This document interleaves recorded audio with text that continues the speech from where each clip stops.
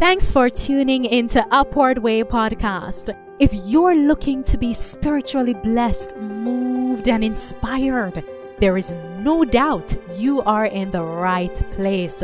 On our show, guests recount their encounter with Christ and how their lives have been transformed through the grace and love of God. And now, please welcome our host. Hello and welcome to Upward Way. I am your host, Marlon Walters. My guest today is someone you'd have already met in one of our previous broadcasts. In that interview, he was interviewed with his spouse, but today he's here to share his own story. Koktho Yip, welcome to Upward Way. All right, thank you. I'm so glad to be here. And I'm very delighted to have you as a second-time guest. You are the first individual that I have had as a second-time guest, so I'm really and truly excited. Now, where I would want you to start today is just to allow us to understand a bit, who is a Zen Buddhist? Okay.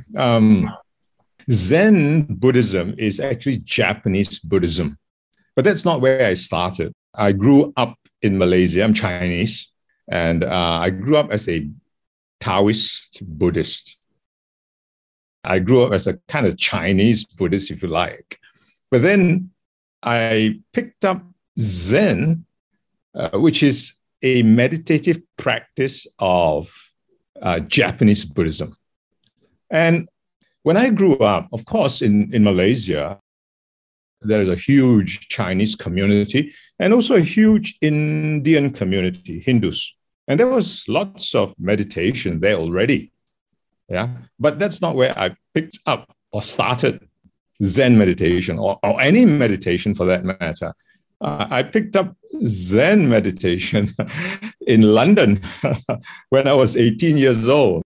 A bit of a contradiction in terms, because I should have picked up, if I was interested, meditation in my home country, right? Because I was Taoist Buddhist, and there's a lot of Chinese Buddhist meditation and even yoga and Hindu meditation. But as I was growing up, I was English educated. You must understand, I'm 73 years old right now. So that was like years ago when I was 20, right? That was 53 years ago. And as I was growing up English educated, I would say I disregarded Asian stuff, Chinese stuff. I'm English educated. So I wanted nothing to do with this Chinese Buddhist and family worship and family religion and all that, right? So I went to London to study accounting. And lo and behold, London at that time, now this is 1968. Now, 1968 in London was, well, Ravi Shankar, sitar music was going into London. Right? The Beatles were meditating with Maharishi Guru. The Beatles were doing it. Celebrities were doing it. Indian music was there. And there were, like, in the bookshops, tons of books on stuff Eastern in English, which I could read. I didn't read Mandarin or Chinese. So I began to like, wow, this is fashionable. This is like popular. And at that time, there were the flower people, the hippies. So I began to look through meditative books, and I picked up Zen meditation in the West, in London, because it was packaged very well, right? So that's how I started. So that's my background. So that explains why I went from being a Chinese Taoist Buddhist to meditating Zen Japanese Buddhism. Talk about a trip down memory lane. Our guest has just revealed his age, and I can tell you, looking on at him, he doesn't look a day older than 50. The only thing that has convinced me that he is of age is that the hair on his head, it is telling me that, it is winter, so to speak. You have touched on a few points with regards to what would have been popular back then. We are seeing that this kind of thing is still very popular in the West. But before I allow you to, dig a little deeper, you are today an international evangelist. So how did that transition come about? In other words, where and when did your faith journey as it relates to Christianity begin? Okay, so when I picked it up, I was 18 years old, 1968. And of course, I was, doing Zen meditation all along because I felt that I needed it.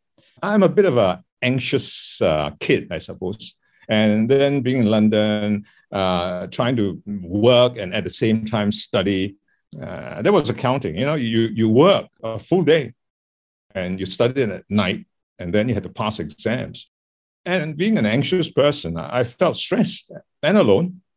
And so, like everybody else today, picking up meditation is to relax one so that one can do better at the things that stresses one's out. Okay? So I picked it up. It helped me somewhat. And I went through life meditating to do well in a secular area, in my studies, in my job, running my family. So that was the purpose. And so I did it from when I was 18 till I was 38. So 20 years I was meditating. Okay. Now at 38, my wife and I had 3 children.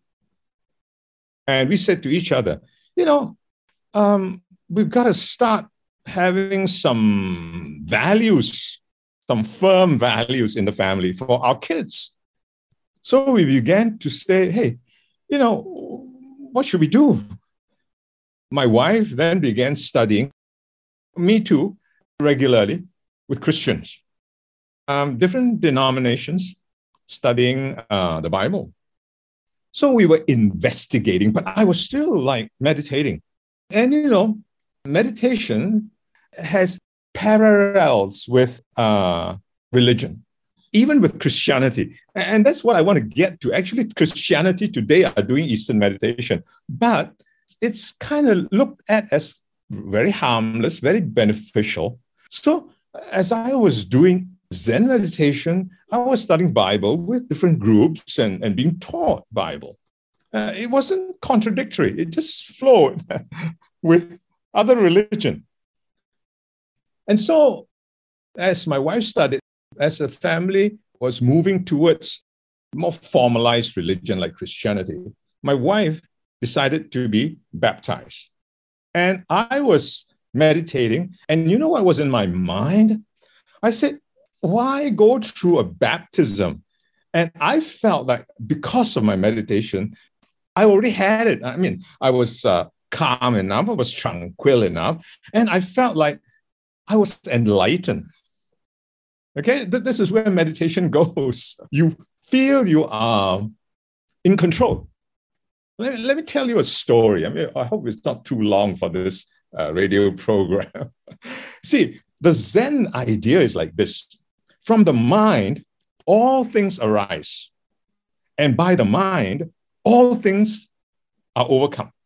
For example, if you have fear, then it's only in the mind. And by meditating, following your breath, getting tranquil, your fear is overcome. Okay?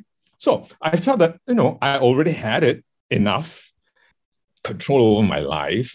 So why is my wife getting baptized? All right. So that was strange. I thought, no need to go through a ritual.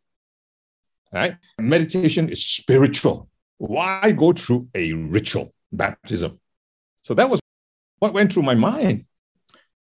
And she got baptized. She became a Christian.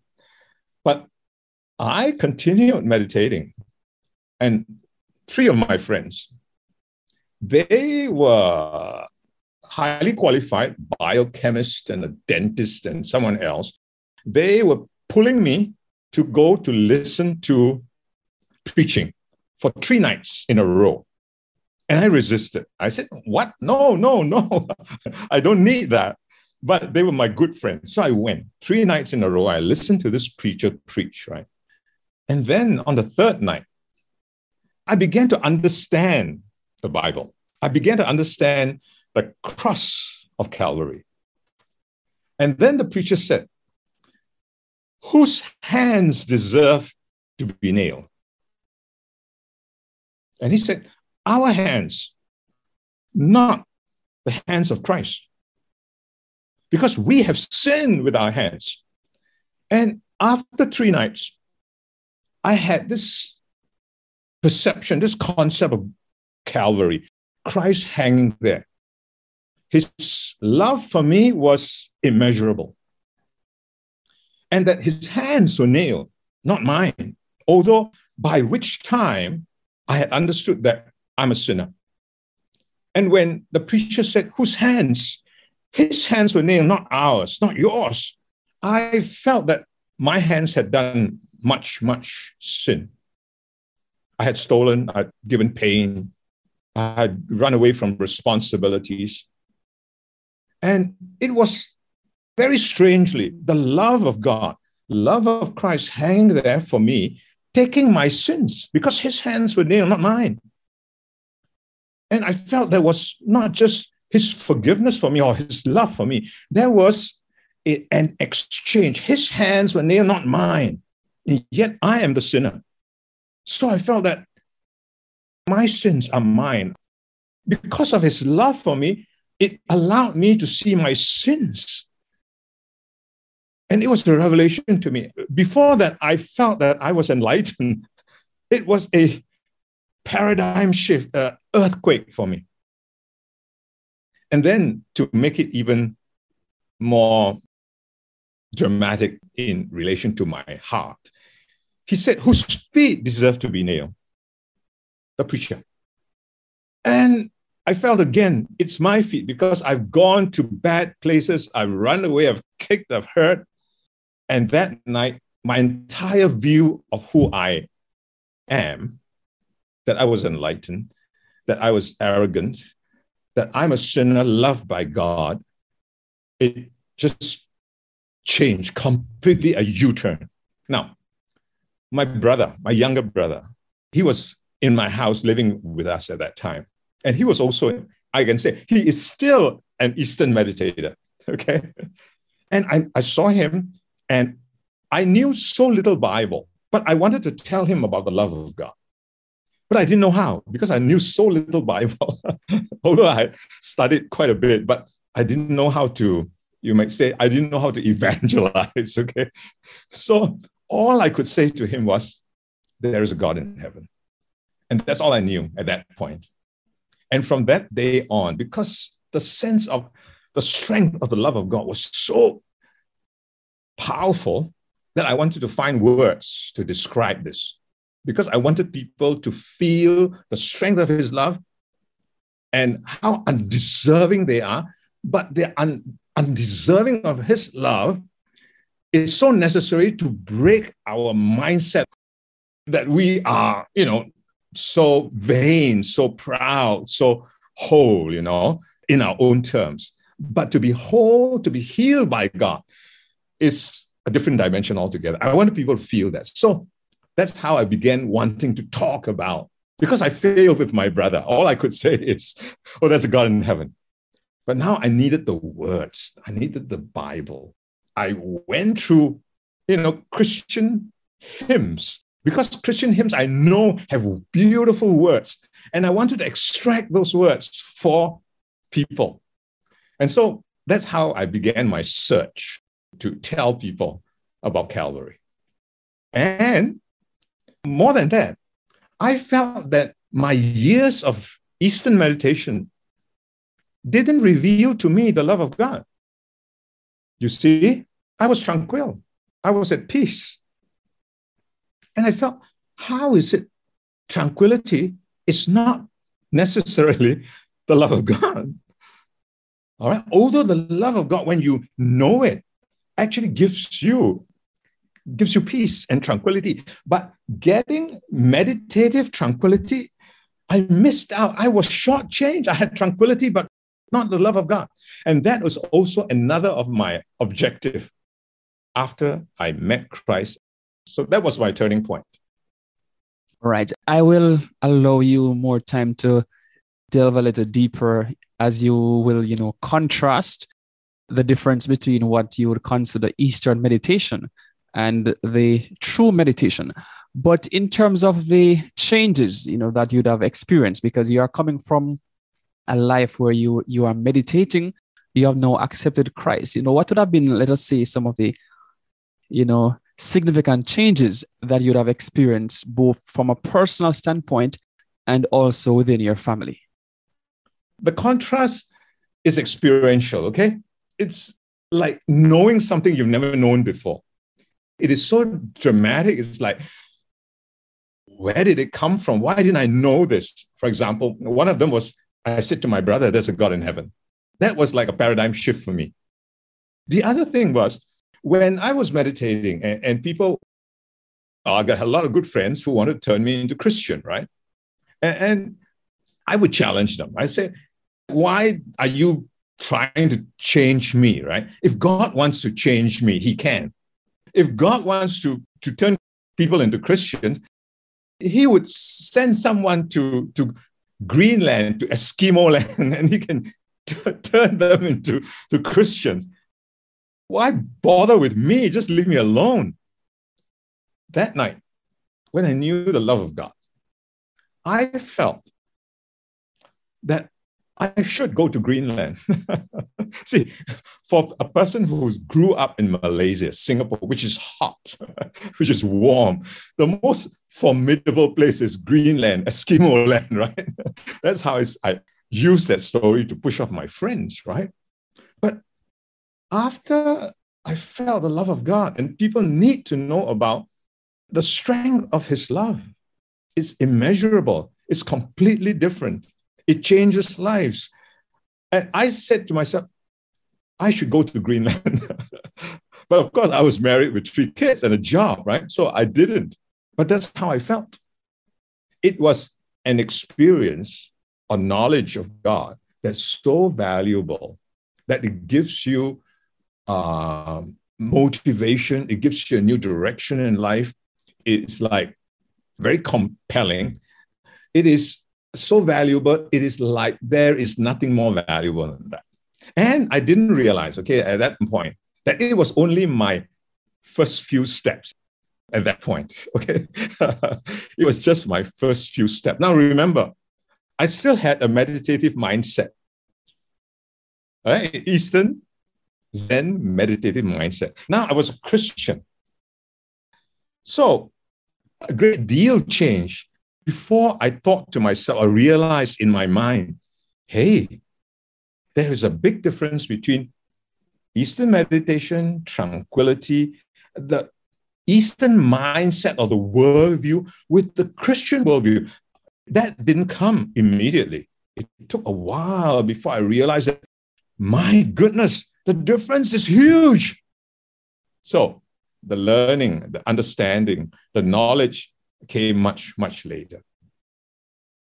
And so when I got that knowledge, then I began to speak about it. That was much later. Okay, I was 38 years old when I had that transformation, you can say that, right? I only began to speak about this, let's say, 8 years ago.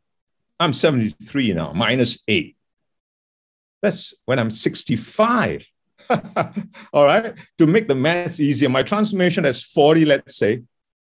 And I only began to speak about it convincingly, all right, in great detail, between 40 to 60. That's 15 years before I spoke about it. Wonderful, wonderful. What you have shared, it's pretty deep thus far. There is something that I would want to also pull, when I read the Bible, one of the apostles, Paul, he spoke about, and I'm going to be paraphrasing rather than quoting verbatim. He talked about, the babe drinking the sincere milk, and then he talked about the person reaching a stage where they are eating hard food. So for in terms of your own spiritual muscles, to get it to the point where you say, yes, I want to remain anchored in this faith. How did you invest in your own spiritual growth? Because I know it didn't just happen just because you accepted Christ, but what would have been some of the steps? I know you mentioned that you wanted to share Christ, but how did you really invest to grow in him? I think the question really is this discernment. How does it grow? There was a 15-year period of growth, right? Now, you may say, Doctor, you are growing slowly, right? Okay. But I must say this. Today, in Christendom, Eastern meditation has come in dramatically. I mean, there's holy yoga, there's breath prayers. Rick Warren even recommends breath prayers, which is Zen, really, There is Ignatian spirituality, which is basically Catholic meditation or lectio divina in churches, even in Protestant churches now. So what I learned in 15 years that, it's not the same. Eastern meditation and the Eastern worldview is contradictory in relation to the Bible. That didn't come immediately. But let me draw some learning points along the way, right, in the 15 years. Sorry to cut in, because it is not just, with regards to the meditative aspect of your growth, but, your overall growth, as you mentioned. So please continue. Okay, so as being a Christian, along in the 15 years, what happened was this. As I began to study the Bible, I saw more of the meaning of Calvary, of Christ on the cross. In other words, he was on the cross, he hung there for everyone, even particularly the ones who are full of sin, who, because of sin, may be wrongly regarded as his enemies. I was his enemy. I was an Eastern meditator. I thought I was enlightened. I didn't even have the concept of sin. But there he was hanging, revealing how much he loved me as his enemy. And so it began to dawn on me as I studied the Bible, as I now, as a Christian, contemplated or deeply thought about Christ, about Calvary. Or you can say, as a Christian, I began deeply to meditate on Calvary. And I realized Christ loved sinners. Even when I was a sinner, he loved me. He loved me so much that he revealed my sins to me, that he may heal me. And so I, although am Christ's enemy, when I met him at the cross, when I first met him at the cross, yet he loved me. And so it dawned on my mind that Christ loves his enemies. Though you are an enemy, but he wants to reveal how wrong we are in order that we may be healed, turn to him, right? And then I remember, I'm going back to 1968, right? When I was a young man, and there was the Vietnam War.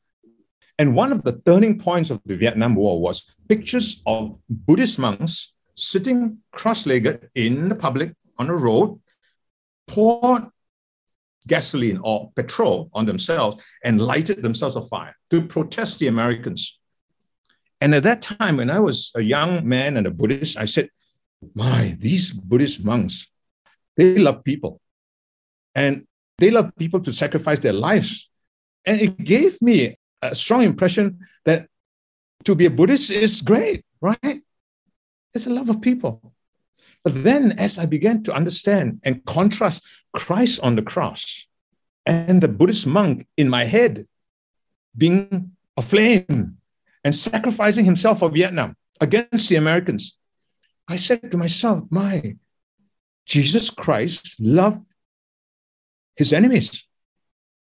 And the Buddhist monk, he loves his country, but he hated the enemy, which is the US of A. And I said, there's a huge difference between Jesus and the monk. It began to break open doors in my mind that I began to open my mind to studying more and knowing the strength of that love. And then later, as I read, the strength of God's love is immeasurable. It's infinite. It's incomparable. In other words, I must not compare the love of God with the love of the Buddhist monk. So what happened to me? I began to be removing myself from the philosophies of the East. For example, by the mind, all things arise, and by the mind, all things are overcome. That was a big thing on my mind, because by the mind, all things are overcome. That Buddhist monk had burned himself by the power of his mind, overcome the fear of death. Wow, that was a big thing for me, for my mind. I wanted that control as well. But no, the greater control that dawned on my mind was the love of God. How much control did he have? That love to be hanging there for his enemies, and everyone was his enemy, because at that point, he took the sins of the world. For the love's sake, he took it for us in exchange, that he may give his love. He took death that he may give love. He took death that he may give life. There was an exchange. He took sin that he may give righteousness. So it was like, there is Christ on the cross to give us what we need. It blew my mind. Well, gradually blew my mind. So you might say like this, okay, it wasn't like a bomb, right? You know, how in hospital, in the ICU, you're about to die, they drip you with something, and they poke a needle and they drip you a bag of something, medicine. And I figure that over the 15 years, the Word of God, the Bible, was slowly dripping into me, right? Like in an ICU, healing me. And that's so important, because you started with the question of discernment. Discernment doesn't come overnight. In fact, the Bible, I think it's Hebrews, says discernment comes from use, from constant use. That brings us from milk to solid food. As you share there's a song that is pretty popular. I'm not sure if it's popular in Singapore, but I know it's popular in Jamaica and many parts of that section of the world. The title is His Life for Mine. Let me just share the first verse and then the chorus. I won't sing, but the first verse says rather, his heart was broken, mine was mended. He became sin, now I am clean. The cross he carried bore my burden. The nails that held him set me free. Then the chorus says, his life for mine, his life for mine. How could it ever be that he would die? God's son would die to save a wretch like me. What love divine. He gave his life for mine. And as I am listening to your testimony, that is exactly what I am getting from you. The love of God for the sinner. Which brings me to a question which I know you are more than capable of answering. With that love that Christ has extended to us, has bestowed upon us, why do you think so many persons find it difficult to just surrender their life to God? And even for some who have surrendered, they find it difficult to trust his plans for their lives. Well, if we were to ask the question in relation to people of other religion, of course, other religion will say, oh, I'm a Buddhist, I've been Buddhist for 50 years, why should I change? We all love, we all do good works, like my mother, right? I grew up as a Buddhist Taoist, right? And so my mother was Buddhist, my father was Buddhist and Taoist, right? So I became a Christian first, right? And I said to my mom, you got to change, right? You got to listen. I had a dramatic experience. So how do I convey my dramatic experience to my mom? Through words, right?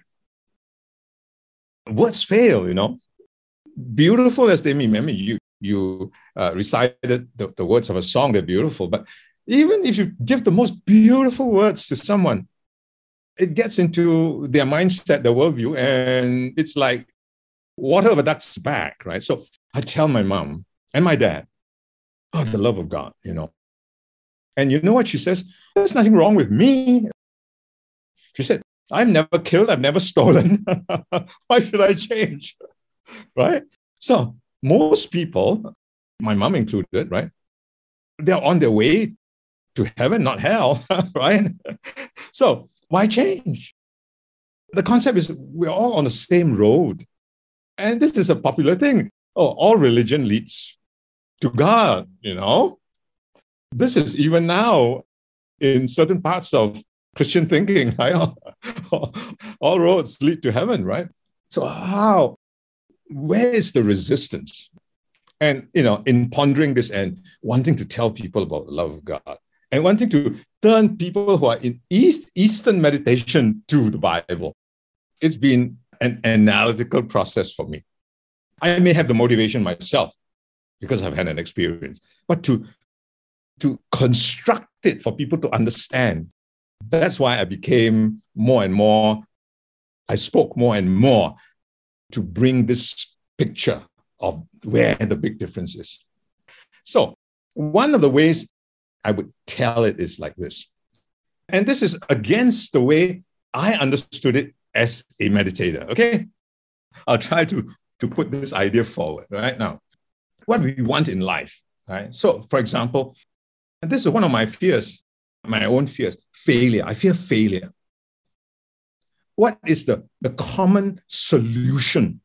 I fear failure. Therefore, I want success. The more I fear failure, the more I want success to balance it out. Now, the meditator has the solution. His suggested solution is this. If you fear failure and you want success, when you want these two things, it gives you tension in life, stress.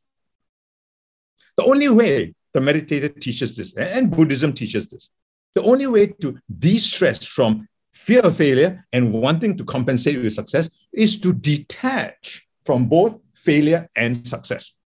If you don't fear failure, you don't need success. Or if you don't need success, you don't fear failure. So you detach, you draw away from needing anything. You become detached. And that is meditation. Meditation says, Eastern meditation says, you follow your breath. You think of nothing because the breath is nothing. And so when you think of nothing, all things, failure or success, just fades away. The detachment is not to think of these things. Think of nothing, right? So thinking of nothing seems to be the solution. I can go on and on and on, right? Now, there are a lot more tensions in life than fear of failure and grabbing a success. Being poor, wanting to be rich. Right? When you're poor, the more you fear poverty, the more you want wealth. But when a person gets $1 million, he doesn't stop. He wants more. So, solution, the meditator, Eastern meditator says, detach. Think about the cross now. It's a bit difficult to do it over voice only, okay? Think about this. At the cross, Jesus or Christ he took death that he may give us life, his kind of life. And if we're burdened and feel alone, he took that loneliness to give us the strength of his love. So at the cross, there is an exchange. See, God didn't say, oh, detach. Christ came into the reality of life and said the things that bother you, like death, like sin, like sickness, like poverty, I will take. Christ took sin. He took death. He took shame. You know, they crucified him naked to make it more shameful. But Paul says, I'm not ashamed. I'm not ashamed of the cross of Christ. So when Christ took shame by being crucified naked, he is saying to us that the shame doesn't bother him because the strength of his love allows him to take the shame and give us his acceptance, to uphold us. So That sense of exchange is so important, that the things that we fear are exchanged for something that we need. So Christ didn't say, let's detach. He says, let's face what life is with me. It's a completely different approach to life, you know? So I went from being a very passive meditator, detached. Okay, you guys, you're fighting. I'm not involved. You're fighting for what's right. I'm not involved with what's right or wrong. I'm not involved. I'm just detached. I'm tranquil. I'm myself. I'm enlightened. But here, Jesus was saying a completely different approach. Face life for what it is. And I'll give you the strength to face life for what it is. So I became from passive mindset to an active mindset. And so I felt much better about myself, actually, right? To be more alive, to be vibrant, to be unafraid because of God. I don't know if I've explained myself without being theological, okay? Listening as you package the whole presentation. So that kind of meditative mindset, as you put it, it's more focused on the individual. Whoever or whatever is outside of the individual is neglected. We're not really concerned about, let us say, anyone else. But when we focus on the meditation that God wants, we are concerned about ourselves, we are concerned about others, and we would want to expand or, share that love, share the blessings that God has bestowed upon us with others. So that's the idea of what you have just presented, correct? Yes, exactly. You see, the idea of, I'm detached is very inward looking, it's introverted. It's almost self-focused. I don't want to say selfish, but it's very self-focused. But when there is Christ or God, an active, not force, but an active person with you, greater than you, directing you, backing you up, it's a different approach to life and to others. Because there is someone outside of you who looked after you and from whom psychologically you have benefited, you are now not self-focused, you're other-focused. Because you've benefited and it came from outside, it didn't come from inside, you want others to feel the same thing, right? So you reach out. I think that's the very basis of the gospel. Amen. It's about reaching out. And the text that has entered my mind from St. John chapter 15, verse 13, greater love hath no man than this, than a man lay down his life for his friends. I know you have been sharing God's words internationally. So what are some of the places that you have shared the word of God thus far? And also, what are some of the plans that you have as you forecast to the future? I'm in what you may call a Bible prophecy study, okay? I am on Zoom since 2 years ago, since COVID, since the lockdown, and I share prophecy with Christians and non-Christians, but mostly Christians. And the reason I do that actually started with my talks on comparing or contrasting Eastern meditation with Bible meditation, and the huge difference. But my concern was, this was going back 10, 15 years or more.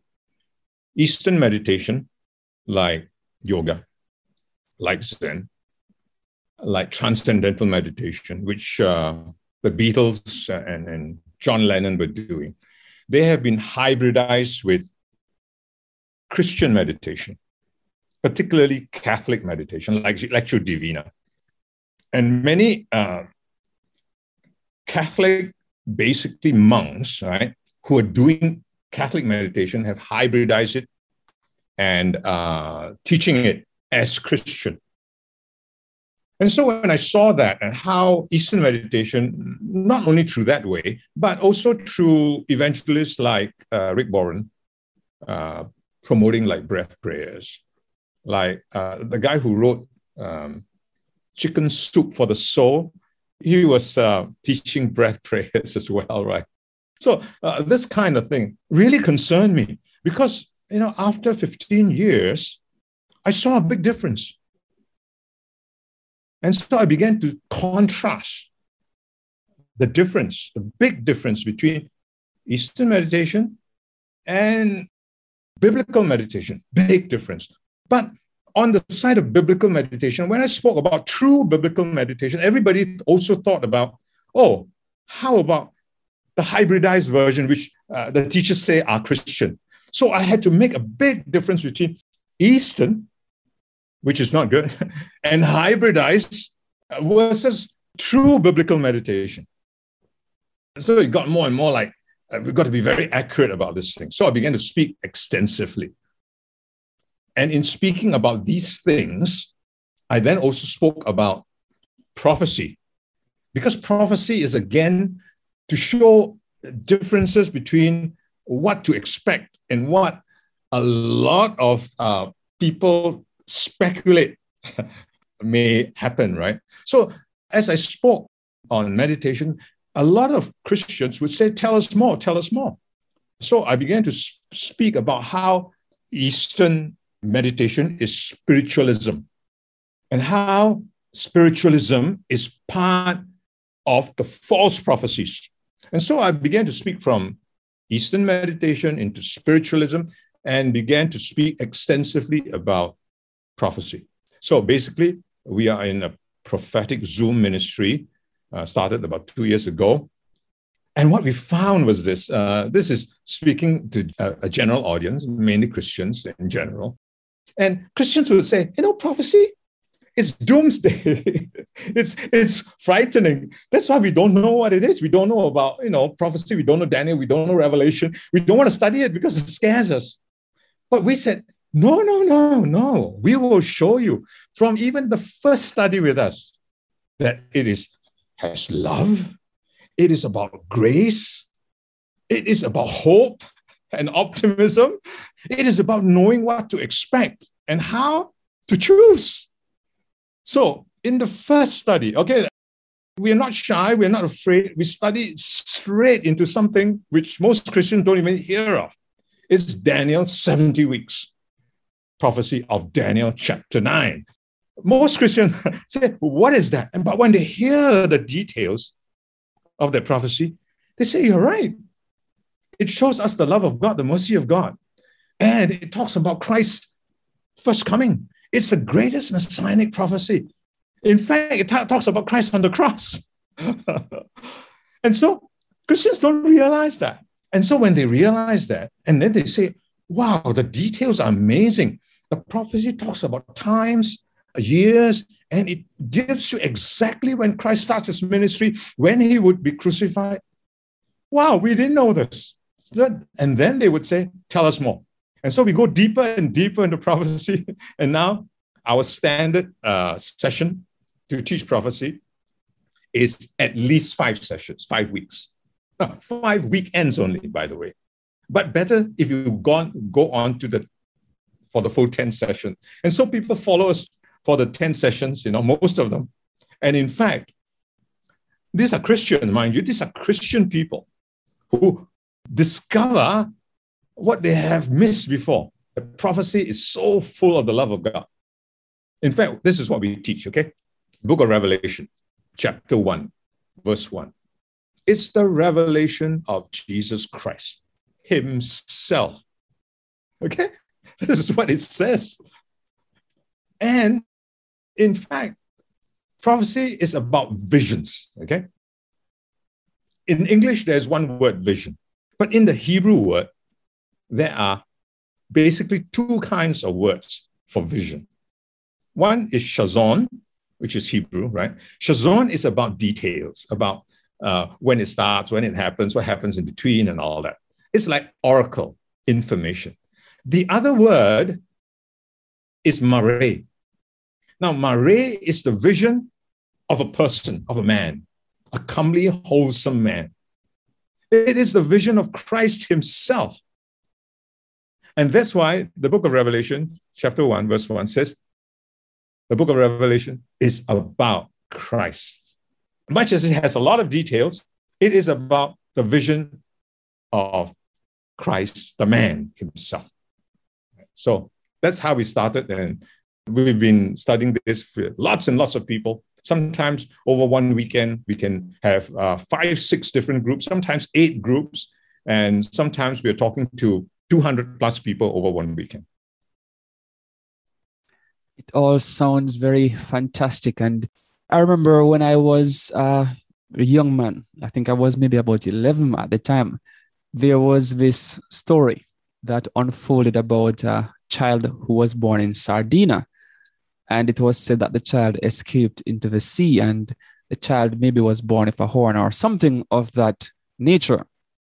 And so during my lunch hour, during those years, myself and a few, maybe about 2 other classmates, we would sit down and we would be reading Revelation. But for us, we were preparing for when it would be the end of the world, but we couldn't understand the things, because all we were reading were beasts, and this one having 10 heads or 7 heads and 10 horns, and this one having 4 different heads and having, like the wings and so on. It was very confusing for us.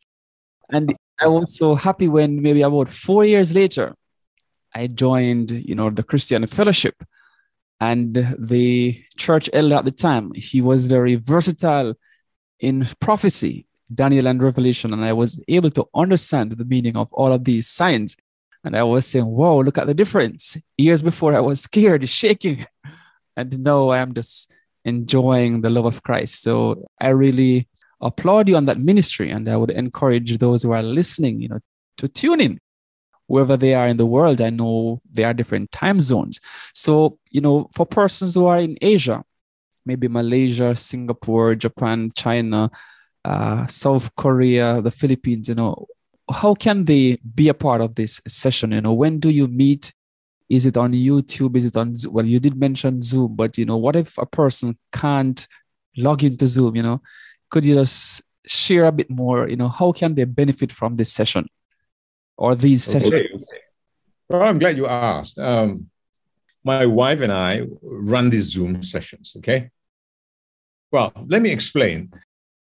Because we are studying prophecy, if you want, you can't just jump into a study, because if we are at session 3 or the 3rd week, you must have understood session 1 and 2 to understand session 3. So we form new groups all the time so that the people can start with session 1. Okay? You've got to WhatsApp my wife. We're in Singapore.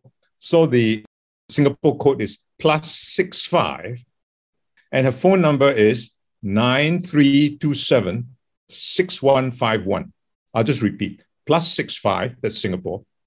Then the phone number is 9327 6151.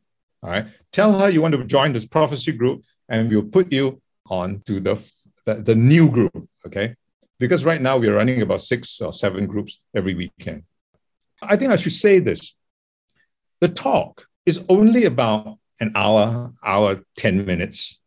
But we have live question and answer. And very often, it's the live question and answer that's interesting. All right. It goes for like an hour and a half. And sometimes the whole thing goes longer. The Q&A goes longer than the material. And that demonstrates the extent of interest in the subject. Okay. Now, it's more interesting than that, because what we found is people who have done 10 sessions with us, a group that's done 10 sessions with us, they listen to this prophecy and they say to themselves, in the first round, I may have understood 35, 40% of it, but I know that what I have missed is much, much more. And these groups, which have done 10 sessions, have asked for a rerun, okay, so that they can get more out of it. And the popularity of the rerun, the attendance is huge. It's like 80 people. 80 people who've heard the first 10 session want to hear it again. All right, so that just shows how interesting and how much there is that people want to grasp. And it's relevant for this time. Why is it relevant for this time? It is not us saying it. It's the Christians who are asking, okay? They're saying, we're seeing unprecedented events in the world. We're seeing a pandemic. We're seeing that the solution to the pandemic didn't really work. We're seeing how it had caused worldwide financial crisis. We've seen how governments are often, even the Western governments are authoritarian, okay, forcing mandates. These things seem to have some Bible prophetic meaning. So they are asking us, can you tell us more? Okay, so it's current events that are actually stirring up people's consciousness of some of the things that the Bible talks about. So I think it's very relevant to today's circumstances. So I hope that, we'll hear from you and that you can join us in the next new group. Amen. Looking forward to joining even for myself.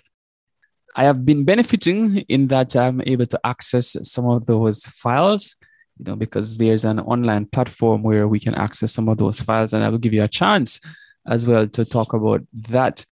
And I've also seen some of the presentations, so I know what you are sharing. It's to say good stuff. It is just that words are not enough to really say, but it's really beneficial, as you have said. It's important for us to understand our history, understand where we are in time, and understand God's plans for the future. So if you could just run the website for us, so that persons who may want, to access, some of the content, because I know you put up some of the content online from your presentation, from your PowerPoint presentation, you have the PDF material. So if you could share the website where persons could access that, then that could also be beneficial.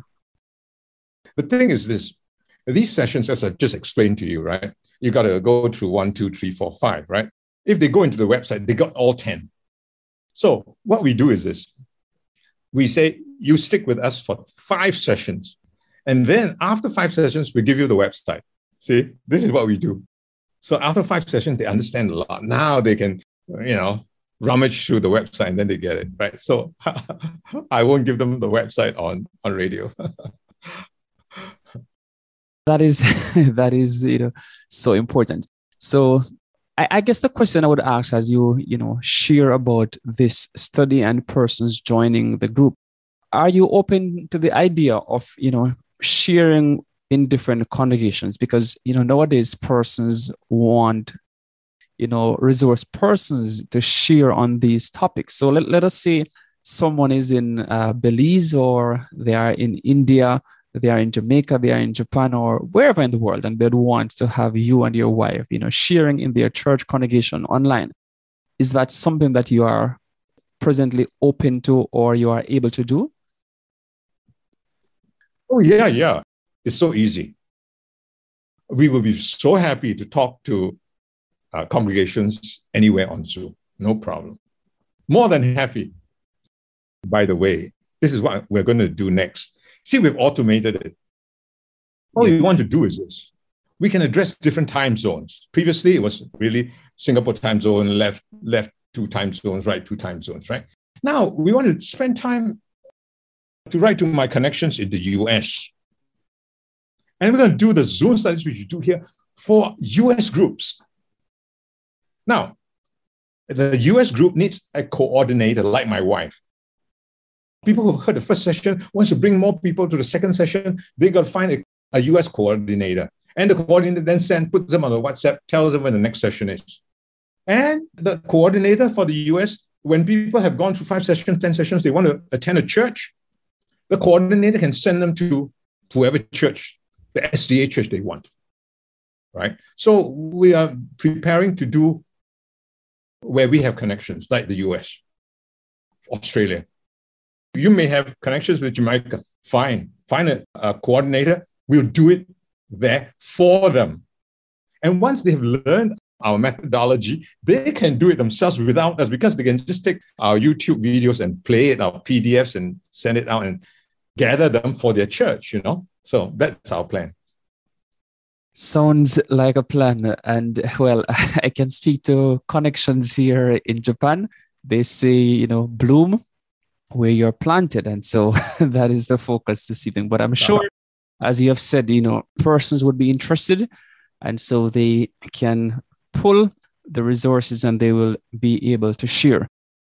By the way, we've come to a point where we now have a Sabbath fellowship with people who were originally Sunday people. There are people now, like about 10 of them, who have said they want to keep the Sabbath. And we've had like 6 Sabbaths of Sabbath fellowship with, and there are a few who are already reading Ellen White. Okay. So that's our end point for them. We start very generally and then we get them there. Amen. Amen. Sounds awesome. Well, I want to say thanks. It has really been a joy interacting with you, interfacing with you, and learning so many things. So I want to say thanks for not just taking the time out to share, but really taking the time to really empower the audience, because I know what you have shared, it is a first for so many. I've been speaking with Kok Tho Yip, international evangelist, in terms of his career path before all of this. He was an accountant, so he's a retired accountant. So he understands pretty well how things connect.